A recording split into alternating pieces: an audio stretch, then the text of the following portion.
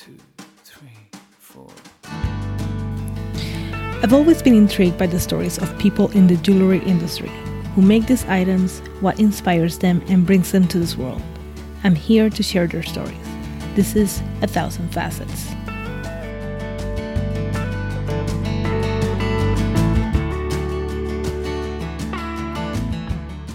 Fraser Hamilton wanted to work in the world of movies as a set designer. What he created instead with his work is a motion picture of his own, with every piece telling a story worth listening to. Hope you enjoy our conversation. Hi Fraser, how are you? I'm good. 1,000 facets. not saying your name. You can just say hi, how are you? Oh, I'm fine. How are you? I'm good. But a little tired, a little hungry. Very hungry. Yeah, it's 11 o'clock. Yeah. So it's a bit, second breakfast. Yeah, I know. I need a second breakfast. I first saw your work online, and Liz Katner really kind of introduced me to you because she became really big fans of you, and I really like that. And I really I'm a huge fan of hands, and your work really spoke to me when I saw your hands. The hands. Yeah. I just like hands. I like drawings of hands. I like jewelry with hands, and your work really spoke to me. And then I actually met you 7 years ago. Yeah, we were trying to figure this out. I know. I don't remember. Everything plus or minus 3 years. Exactly. Yeah. Pandemic depending. Yeah. In Lavadorn, you were doing a week residency there. Yeah. And I went to the store to check your work out, and we struck a conversation, and we really hit it off. And I think we became friends. Yeah. You can say is that when? Should we make a certificate? Yeah. And yes, the takeaway was we became friends. We became friends, and we like to chat about a lot of things, and I really enjoy your conversations. We can actually talk for hours if we let each other, because we do talk a lot. Yeah. It's been chatty people. We're chatty people. Yeah. So let's start from the beginning. Where do you grow up? Where I grew up in a small town on the northwest coast of Scotland called Oban. Or Oban, however you want to pronounce it. It's a very small place. It loosely translates as the gateway to the Isles. So you go to Oban, it's on the northwest coast, and you go there to get a ferry and go out to the outer islands. I may have to do that. You should do that. It's lovely. Yeah. I've been dying to go to Scotland, and I've been wanting to go to the islands. Because I think that I've heard that they're absolutely beautiful. So as long as you're okay with rain, it's lovely. So when it's nice, it's absolutely stunning and truly beautiful and wonderful. But, it also gets dark and wet. But this is the whole thing. So back home in Oban, which it's not so small that it's a quaint little village, and it's not big enough to be a city. So it's like a town. Yeah. And it's a port town with amazing fish and chips and seafood and that's great. Shellfish. So everybody kind of knew each other, and it's like you feel. Yeah, my parents were teachers in the only high school in town, so everybody knows everybody, and everybody knows who I am. And my brother is now a teacher in that same high school, and so it still remains that everybody knows everybody. And certainly my parents have they both taught for many decades, and so not only do they know. I think they know 3 generations. Oh, wow. So they taught the kids, and then they taught the kids' kids, and then my brother is teaching the kids' kids' kids. That's amazing. So so as much as it's not that small, it's everybody knows everybody, especially when you're in the massive supermarket. So what were you like as a kid? Were you just like to explore? Did you go to the islands? To legitimize me pouring scorn on the weather of Scotland, it was very much a childhood of. You were always, whenever the weather was nice, you were outside. Yeah. And it is the countryside still. I live just a little bit out of town, and there's a big forest or woods up behind my house, and big cliffs and islands and all that kind of stuff. So when it was nice, you would be out, and your mum kicked you out of the house so as you could do that. So you were out making tree huts and running around and doing all that kind of stuff. Amazing. But when it got wet, you were still out.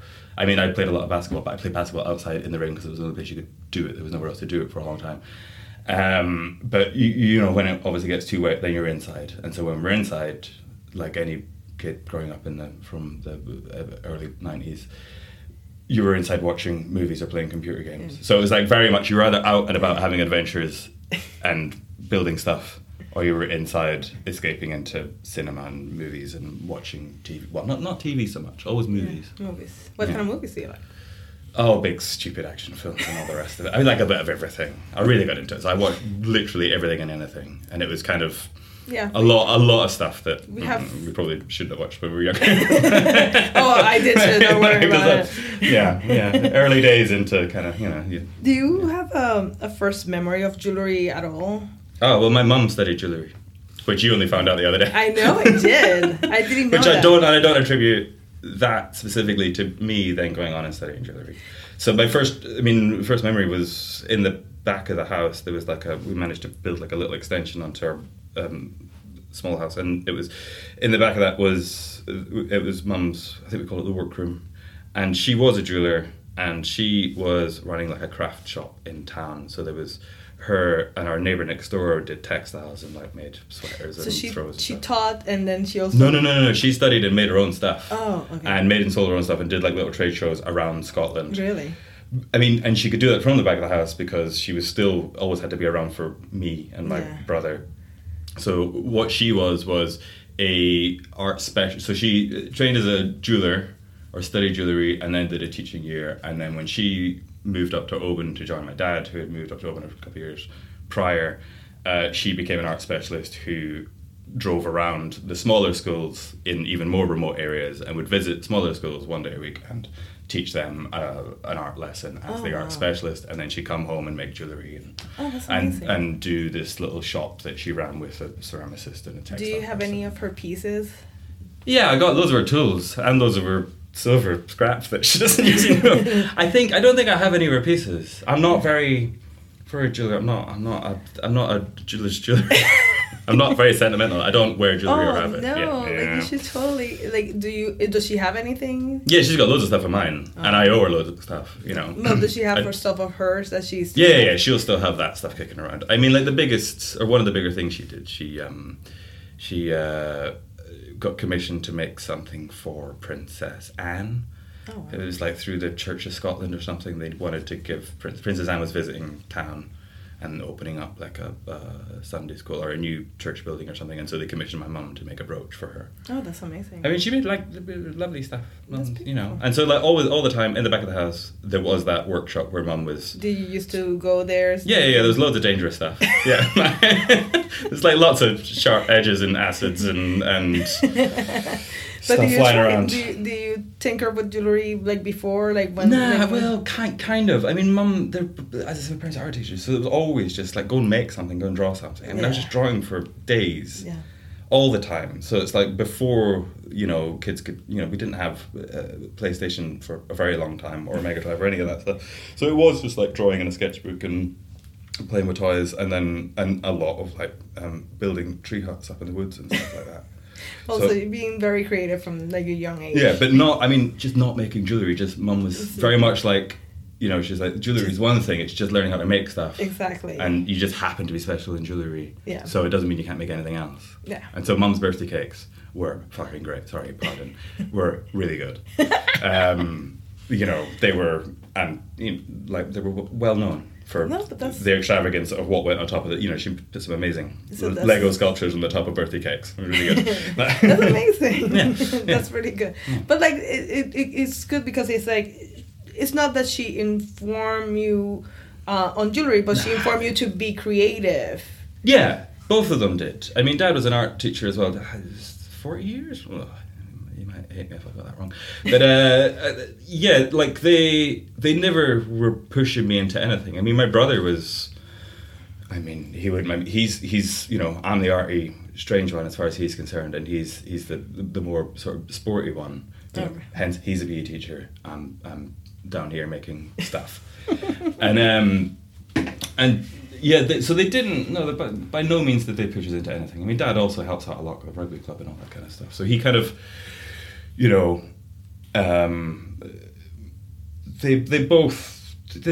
everyone was so busy. There was no time to push us into anything else. We were all left to our own devices, and we're all quite good at looking after ourselves. And so everyone sort of found their own way. Murray kind of found his passion, and I kind of found my passion. We're very pragmatic, a lot of it.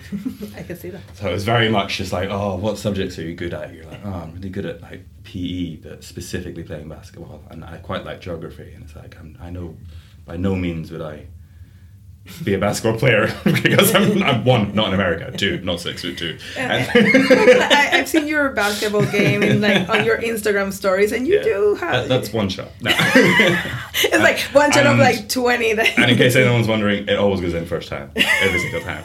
No, and then fundamentally, it's a bit like, what are the things that I enjoy the most? It is making stuff. It was sort of watching movies, and so, and it was the escapism of getting into movies, and like. And like films I watched again that I was way too young at the time was like films like Mad Max 2, which is I was way too young to be watching that, but also like Tim Burton's Batman from like '89, and what were the others? There was various other things, but it was I kind of was a bit like, I like this kind of stuff and some sci-fi bits, I suppose, like aliens and stuff. So I was like, how can I make stuff and combine that with movies? And then you, again, very pragmatic. So you skip straight to, I want to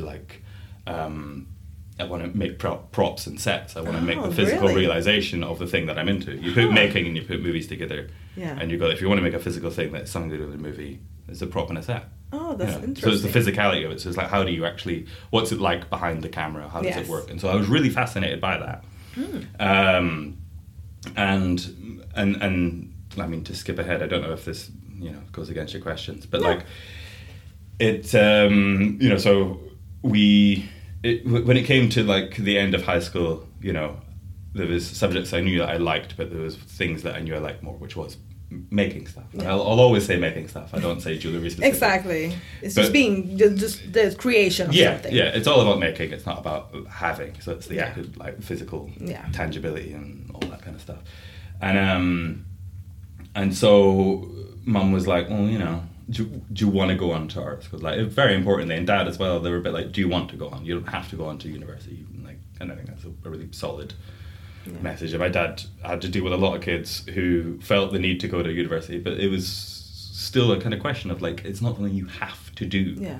There's been apprenticeships around for donkeys, and a lot of kids, I think, felt very pressured to do it.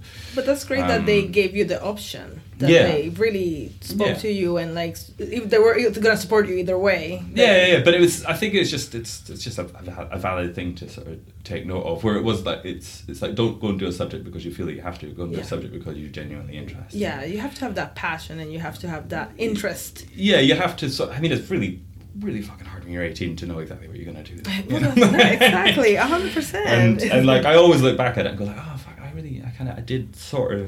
I knew fundamentally what I wanted to do, which was make stuff. And so Mum was like, well, you want to make stuff, it sounds like you need to go to art school. And we're in Scotland, and Scotland it's like heavily subsidised, and you have like pre-university courses. And so we went round the art schools, specifically the art schools in Scotland. Wow. And without finding an immediate, there may well have been, I don't know how hard we looked. I was I've always been crap at admin, and so I don't think we could find like what seemed to be a sort of notable film set prop design course, all that kind of stuff. But we then pragmatism. What's a physical thing that you make for something else that kind of takes you out of it or gives you something to think about? Sculpture. Yeah. So, I in my mind when I was 18, sculpture means, you get a hammer and a chisel and a big lump of wood or a big bit of stone or whatever. And so we went around the art schools looking at all of their open days and looking at the sculpture courses. And when you're 18, 19 and you think sculpture is a hammer and chisel and a bit of rock, and then you discover the world of contemporary fine art and you realise that sculpture is literally everything and anything that is vaguely physical. And it falls under the gamut of sculpture, but it could be a plastic bag nailed to a wall with a crystal ball in it. That's sculpture. I was in France, like this was like maybe 15 years ago, and there were this exhibit, and it was like prosciutto hanging from the ceiling, and then like a mountain of grain, and that was the sculpture, and then, like it smells. See, when I was 18, I didn't get that, and then later in life, I came to like be really into that kind of stuff. So how was your? But then, so what I did, like, so you see the jewellery thing, and you see the sculpture courses, and you go, and then Mum was like, well, she didn't even push me into it. I was like, I want to go and see the jewellery courses. Yeah. And so you went to the open day of the jewellery shows, and you look at them, and you kind of go, oh shit, how was that made? Yeah. How does that work? And that's when you kind of go, you look at movies and you go, oh, it's taken me out. It's a magical world. It's unbelievable. And then, but you look at a physical object and you go, oh, how was that done? Yeah. You know, it was, and that's when it sort of clicked. It's like, you know what, my kind of insecurities, or where my insecurities lied, was like with skill. Yeah. Was this like specificity of a thing, Mm-hmm. you know, because I've always been, you know, master in none. Like never had a specific skill. It's always felt I'm a very averaging person. I am like that too. And so I was like, well, I'll go to art school and I'll get these really tight skills as a jeweler and learn how to make these impossible things. And then, you know, if I want, I can make them bigger. And Mum was like, again, like parents were just, you know, you can go to art school and come out and do lots of things. Yeah. You know, some people come out as actors or come out and become actors. Others become, you know, I think she was talking about like Wendy Ramshaw. She's like, Wendy Ramshaw was like a little bit ahead of my time, and she was hot stuff when my mum was studying jewellery in Glasgow, and she was like, she makes big gates, you know, and I was like, cool, you can make big stuff. That'll do. You know, I'm clearly playing up to being a boy and being a bit like, I'm going to make something massive in metal. And so I kind of went in there, again, never with the premise of being a jeweler, and came out never wanting to be a jeweler. And now you're a jeweler. Yeah. So how did that transition happen? Because I know that you have worked with art, you know, and you've like worked with fine art, but like how did went from like going to the university, taking...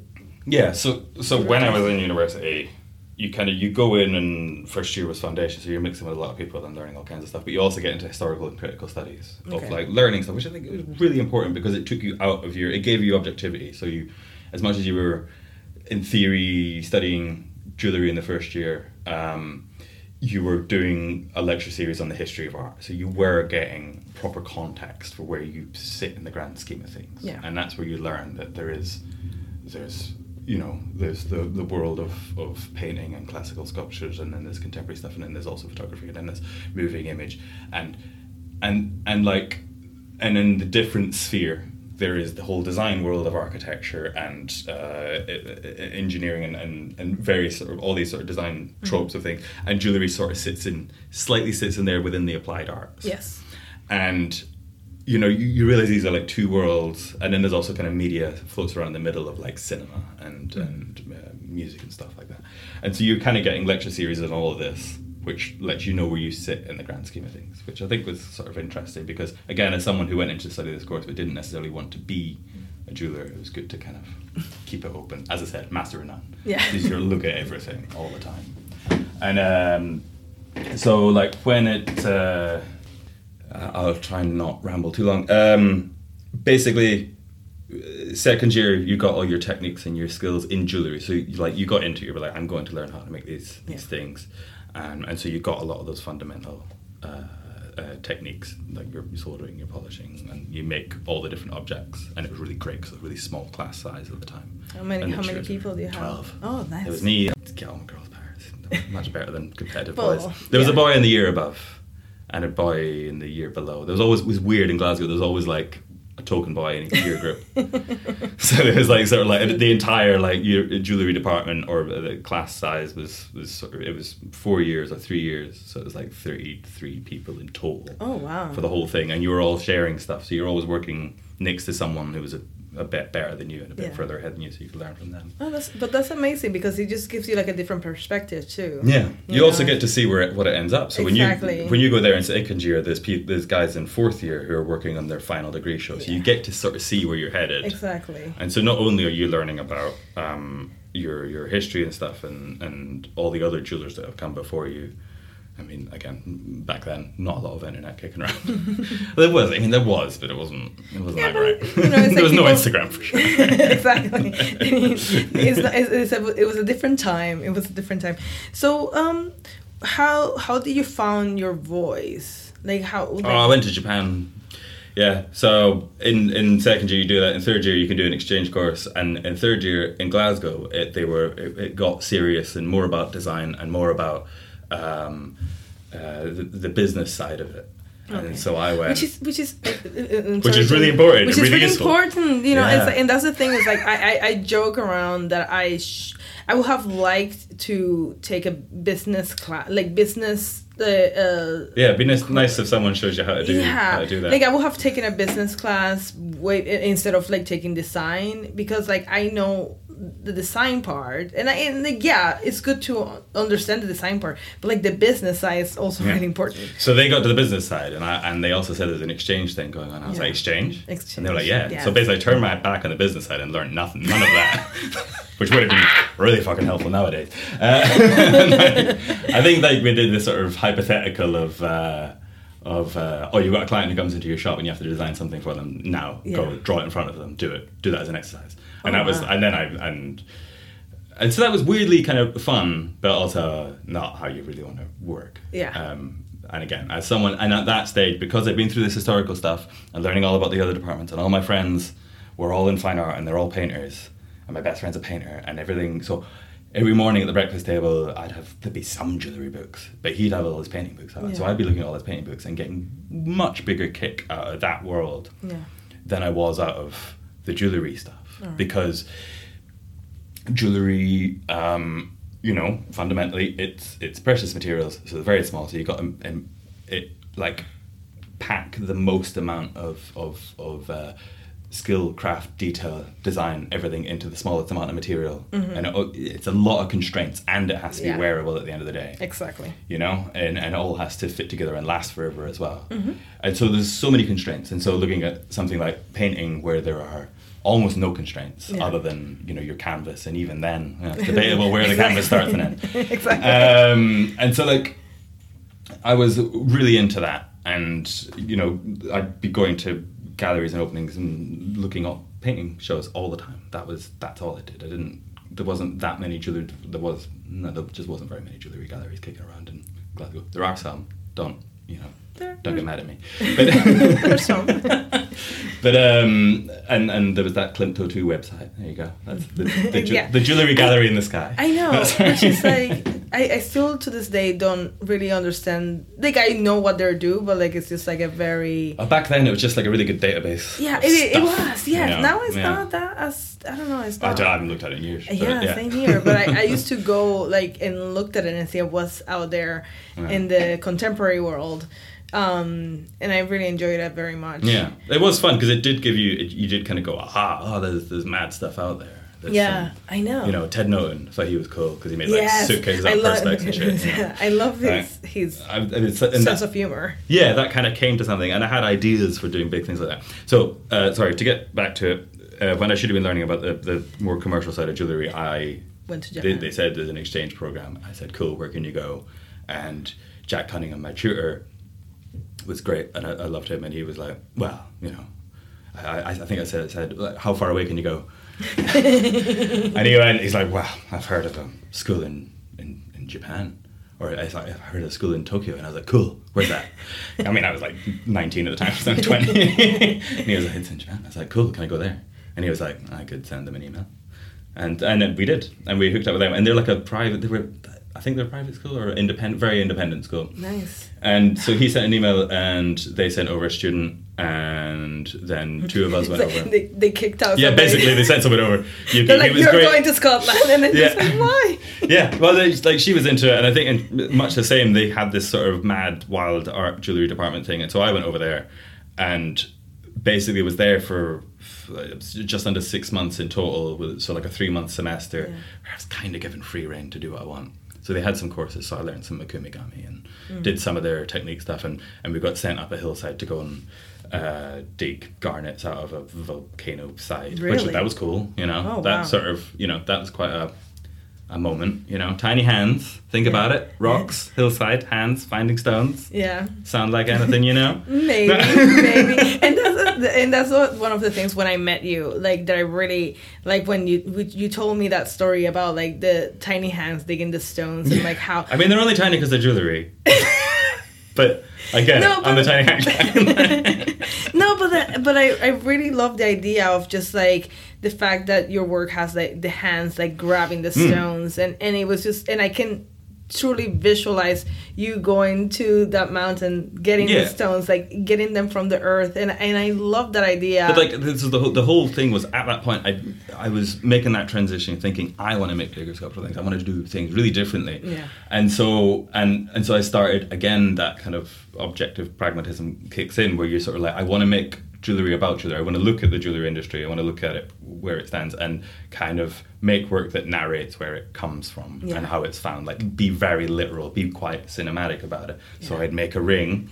I mean, I'm on a podcast, but I'd make a ring with a circle, and then I'd have a figure on the top of it, and that figure would have a spade and be digging out a gemstone.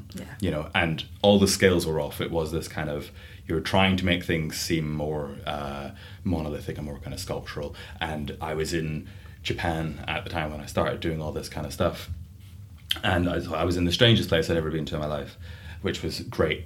And you know, again, you just sort of boil it all together, and it's like, how do I, if I'm going to, I mean, this is what they teach you at Glasgow. It is like, if you're going down this world of design, you have to sort of figure out how everything links together and how it works, which I think is really important. Because there's a lot of stuff, a lot of, obviously not naming names, but there's a lot of things that just go straight for an aesthetic and then stick to it. And I was way more, I mean, everyone would be like, oh, you're so conceptual. It's like, no, I just need to tie up loose ends and make things make sense, because they'll hang together nicely and it leads on to other stuff. And so I was like, I wanted to tell this story. How could I tell the story? What platform could I put it on?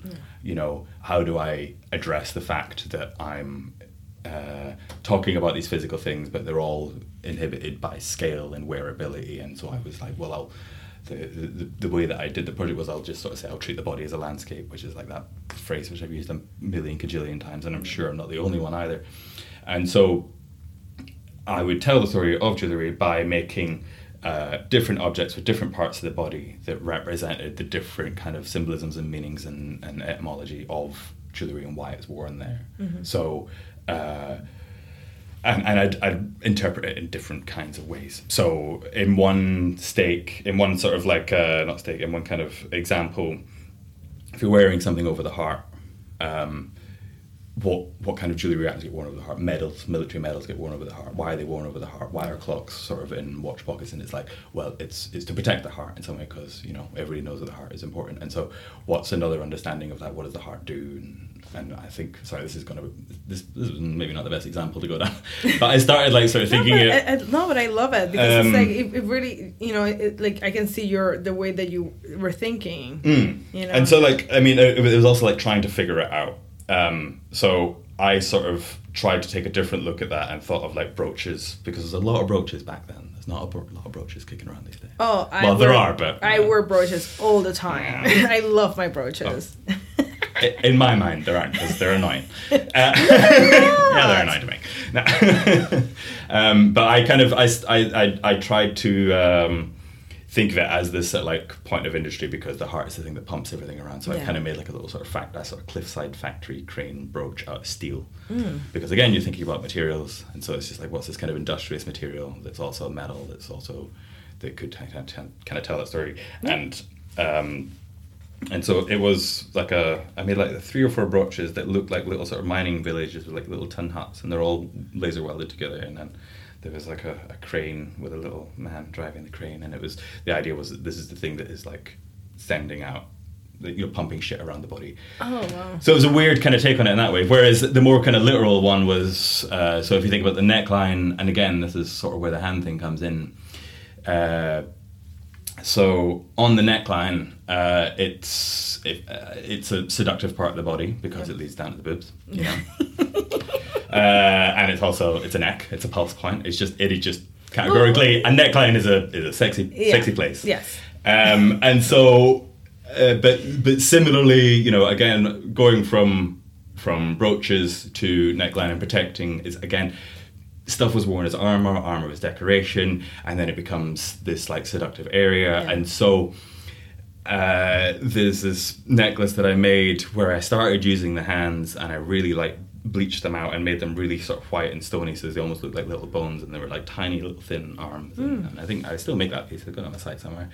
But the whole idea behind that was somewhere riffing off of like, I think it's Apocalypse Now, where the guy has like has a necklace of like ears and tokens. So like cannibalism, tribalism, this kind of like mad trophies that are worn around the neck to like ward off enemies or for various reasons. But then the hands at the same time were reaching down towards the oops,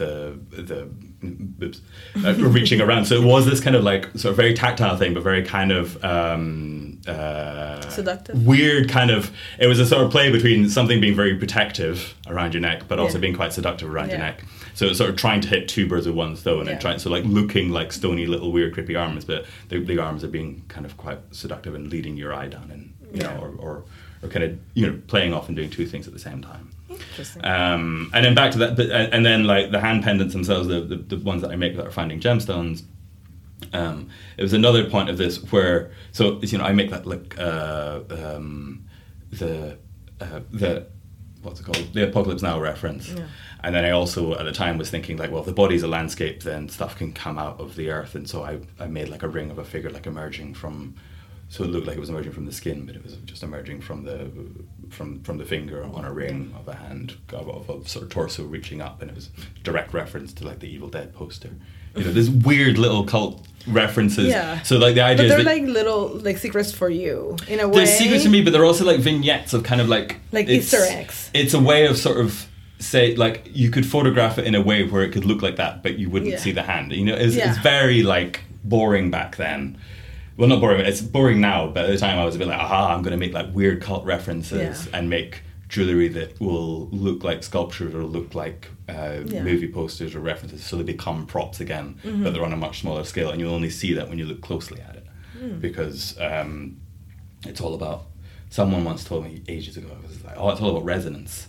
And like so like you look into something and you see something and then you get that connection, and that's how gemstones work, where like you can see the colour, and then the more you look at the stone, the more it reveals, and the more you see 1,000 facets. No, like the more you kind of like, the more you get a kick out of that stone. You know, because they're, for me, like gemstones, I look at them as tiny little worlds. You know, inside. Yeah. Like I personally don't like perfect stones. Like, they're like completely flawless. I like things that have like little inclusions and textures inside, and that's like they're like their own little world. Yeah. No, but that's why they're so magical. Yeah. You know, and so you kind of, but it's like it's the smallest amount of material with the most going on in it. Yes. And in the same, so it's that same thing applies. So with the hands, I keep them at a specific scale because they're not immediately recognizable as hands. I find that, you know, it's way more interesting that you kind of zoom in and then you see it and then you understand it and then you have that resonance, you have that moment, because you can, the way in which the hand is holding the stone is a very tactile way. It's exactly how you'd hold something if it were that scale. And so you are toying with scale, and you are making a person that wears the thing, or when they find that thing, they can imagine finding that thing. Yeah. There you go, how about that? Yeah. Just made that one up.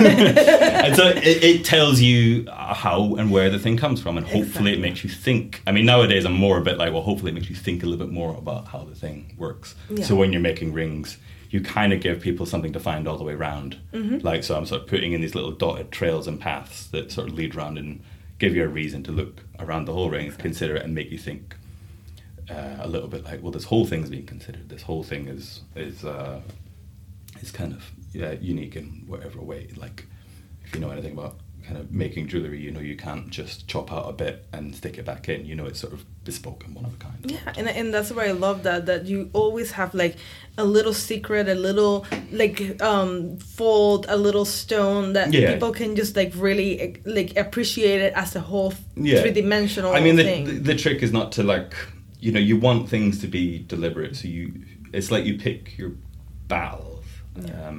So you kind of, it's important to have a toolkit and to know how to use it, but to know when to use it. You can't throw every single trick in the book at one piece. Yeah. So if you've got like a considered piece, it's going to have this move and it's going to have that move in it, and they're going to work really well together. Yeah. And that's really important, because it just shows consideration, a little bit of restraint. Exactly. But the idea is as well, like, sort of like you want to put something in there that's interesting in each piece. You do want to, like, it's weird from like a technical perspective. You are sort of like, well, I want this to be a one-of-a-kind piece, or I like the idea of this being incredibly hard to replicate exactly. Yeah. So I'll make it so it's very tricky to make a mold of. And if you can make a mold of it, it wouldn't look as good when it comes out on the mold. Exactly. It's much better when it's just the original. And so you're putting in like underhangs, and you're leaving in textures, and you're leaving in very specific things. Yeah, and I love that, because it's like you're thinking about it and you're like really putting the effort to make it special. Yeah. And that's the thing, is that the person that is gonna wear it is gonna really like just have that those thoughts of your work. Yeah, you in hope it. so. I mean, like it's not. You don't prescribe anything. You just hope. Well, it's up to the wearer as to what they take away. I From know. it. As I said, I'm not sentimental, so you pick it up and you See, get from it what you want. I'm you know? sentimental, Yeah. but like every piece that I own, and I wish that people that buy jewelry from a maker that just not buy it from like a chain store or anything like that, but when they buy it from a maker, they really like think about it. Like I think about every piece that I wear. Like I'm very methodical when I buy a piece and why I buy it and who I want to buy it from and like what the person represents to me, and like and it's just like it carries more like something more special. Yeah. But I really I look at them and I understand why the person did it and how they did it. Yeah. and like and what it represents to me. It's like that's the thing. It's like I feel and personally I think your jewelry always have like a story and but also has like it's just emotes something. Yeah, I mean, it's that you want to just always be figuring something out. I'm sure you could anachronize that in some way, but always be like we're working on something. Don't. I think it's really really hard. Not gonna lie, because it's like I'm saying all this stuff and thinking of how I got to this point. Like you say designer conceptually, like it's all in my head and it all kind of vaguely links together and you get excited about stuff. But it's really difficult to keep pushing forward because you have to make. I mean, not to ruin maybe questions coming later. But it's the running a business side of it where you're like, oh crap, I've got to make things that sell, but I also want to make stuff that is interesting move forward. Exactly. You know? No, but that's the thing is for me is that process is like what's important to me. It's not just like I'm just gonna make this and make money and whatever, but it's like there has to be a reason and there has to be it just cannot just be like you want to sell your work, of course. It's like that's the main thing that you're doing your work. That's why I'm a jeweler. It's because it's a skill. It's vocational, and you can exactly.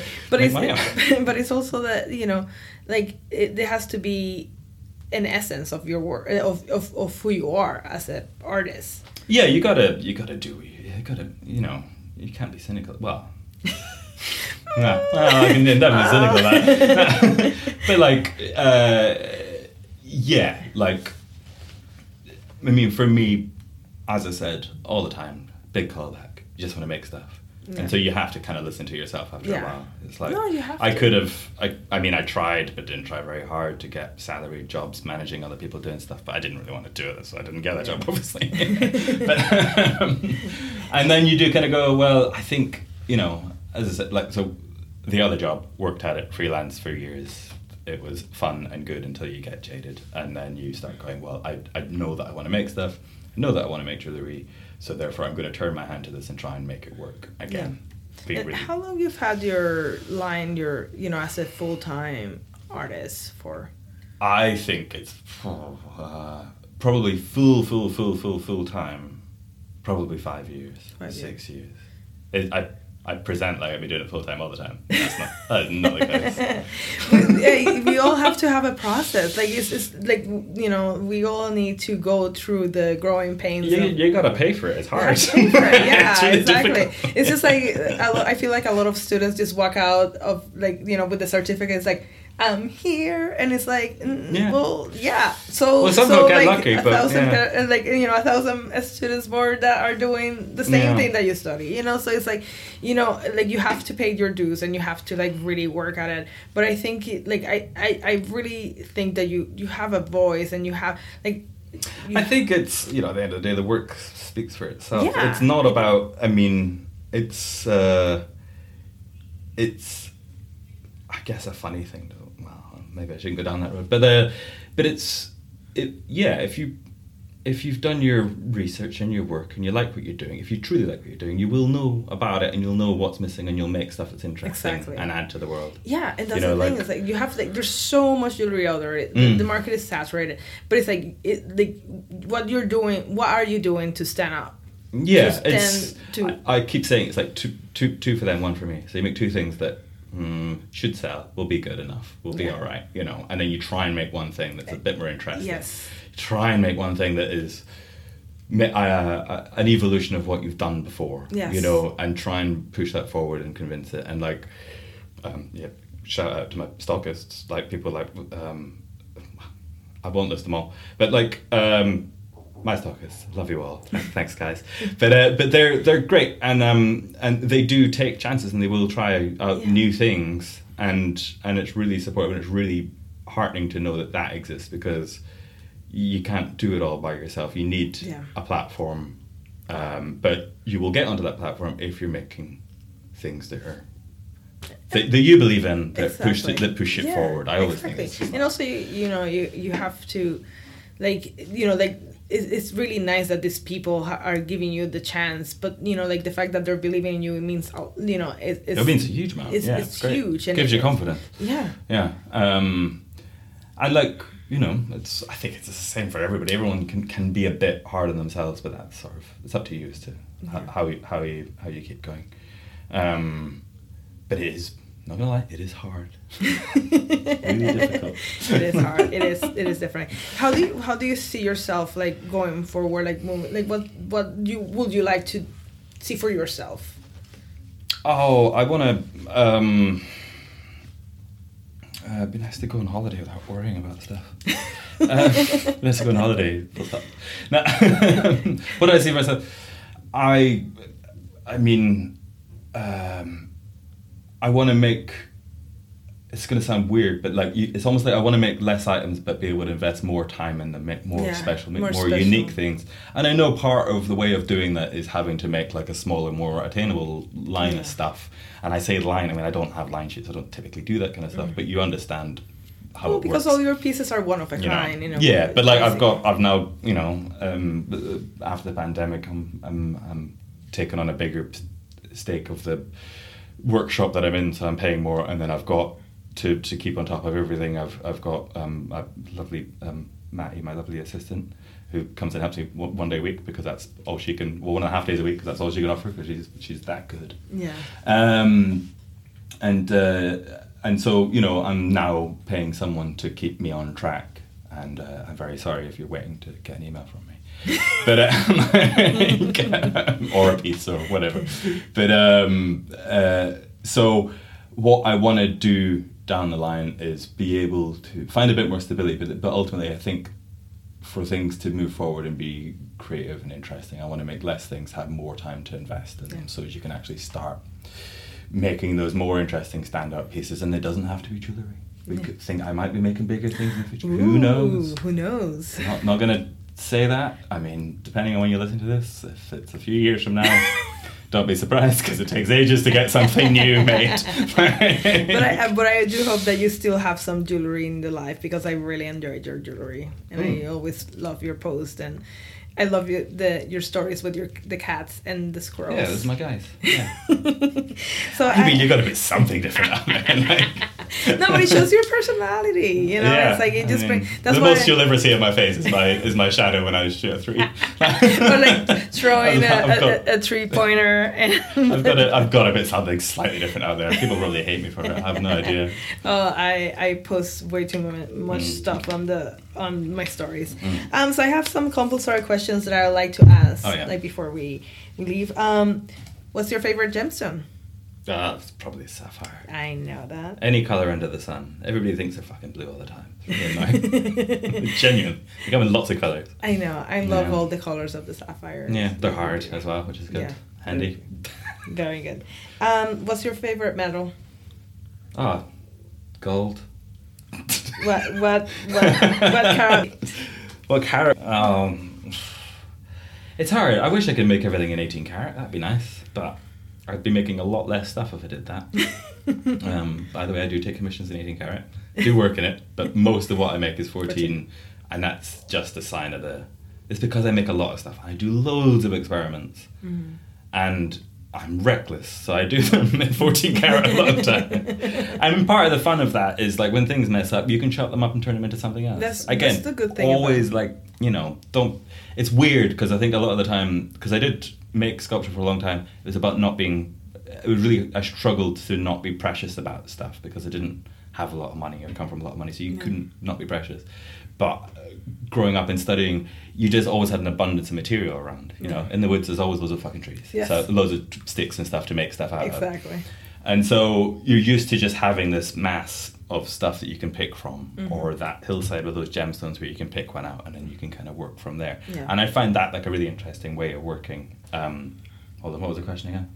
It was your favorite metal. Oh, metal. Oh, shit. Yeah, cool. So I wish I could have more. I wish I could make it 18 karat. Let's just say 24 karat. Yeah. Ah, there you go. Yeah, 24 just, karat. push it out. Yeah. What's your favorite technique or tool? Heating stuff up.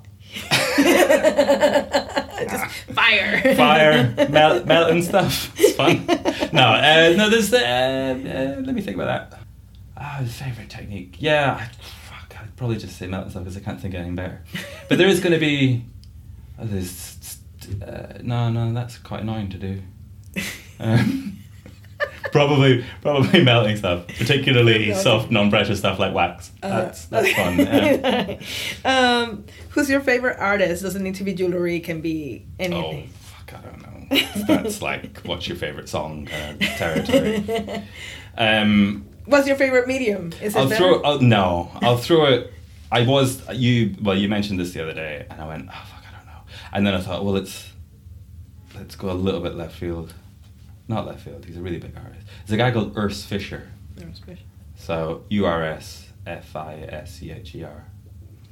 And that's just me being a bit like, oh, I'm a wanky art kid. Like, but he makes these really cool impermanent. They're like all made in soft clay of these like reclining nudes on a chaise longue, and he paints part of them, and then you can kind of like, people are invited to take chunks, or chunks are ripped from them and then cast into metal. And then he also makes these like big raindrops that are hung from the ceiling that are all multicolored. They're really good. But then he'll do like weird. He had a show at MoMA years ago. He'll do all kinds of stuff. He makes like sculptures or like statues which are made of wax and lights a candle inside, so the statue just melts away. Yes, I've seen stuff like that. But like, he's done loads of stuff, and it's just, I think that kind of prolific side of it is quite fun. Like, he's doing those, what they call digital things that you sell. Oh, the NFTs. NFTs, but he's doing it quite a funny way. He's doing them on Instagram, and it's just like two random objects that are sort of meshing in with one another. Oh. And it's weirdly kind of quite satisfying. So, yeah. What's your favorite thing to listen while you work? Oh, fuck me. I listen to lots. It's such a rote answer. There's lots of stuff. So everyone's got their podcasts. Yes. Loads of podcasts. Which one is your favorite? Oh, I don't know. I listen to that Off Menu podcast. That's really good. And then I do listen to loads of movie soundtracks, music-wise. Lots of that. And really? Then, that screaming, shouting music that you were talking about the other day. Yes. I probably listen to stuff like that. Really? But then I also listen to, there's a really good, tell you what, of late, there's a, from the 1979, it's called the Yamasuki Singers. And it's this choir that, it's Japanese choir. I've got a funny feeling it might have been recorded in Paris. Or they got invited to Paris to record it, and they brought their karate teacher. And so he is like spurring them on, and then their choir singing. That's a bit weird, but it's really good because it's from it's 1970s, and it bobs along. So Yamasuki Singers. Yamasuki Singers. It's really good. Do you have any advice for future jewelry artists that are like coming out?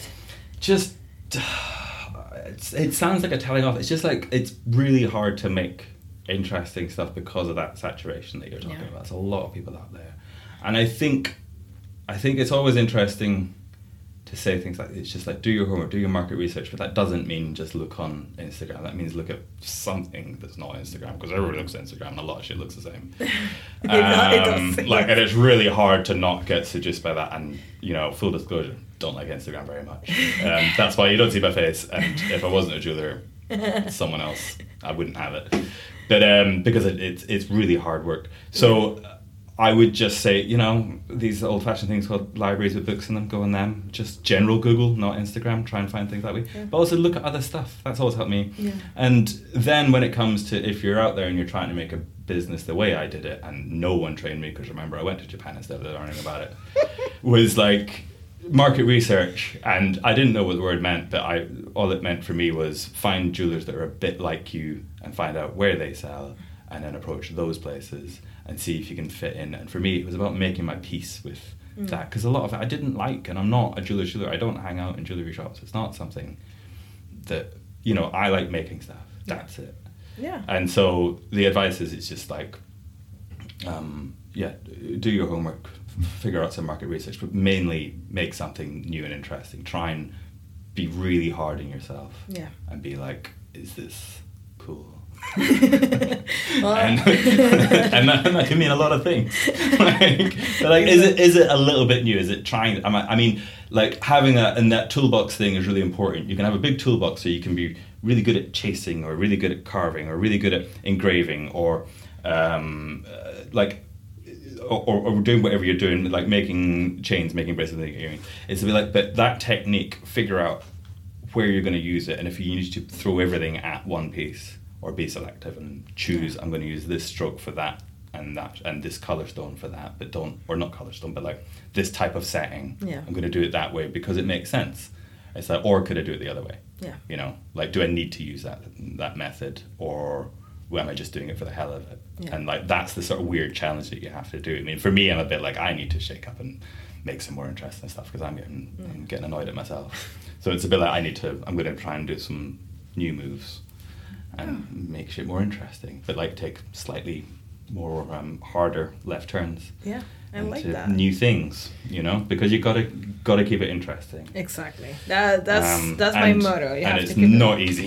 Especially, it's very hard to make money out of it when you keep changing shit. And you know, sorry, have I talked for too long? No, it's perfect. Thank you so much, Fraser Hamilton, for coming and talking to me. Yeah, I really appreciate it. I had to grab him, beg him to do it, but he's here. I'm gonna not listen to this. You can find Fraser Hamilton on Instagram at Fraser Hamilton Jewelry, or visit his website, fraserhamiltonjewelry.com. 1000 Facets is produced and edited by me.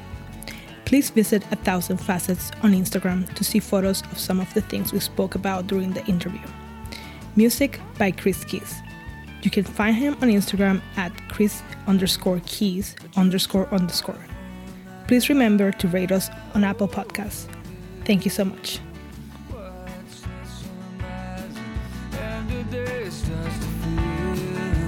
Cry.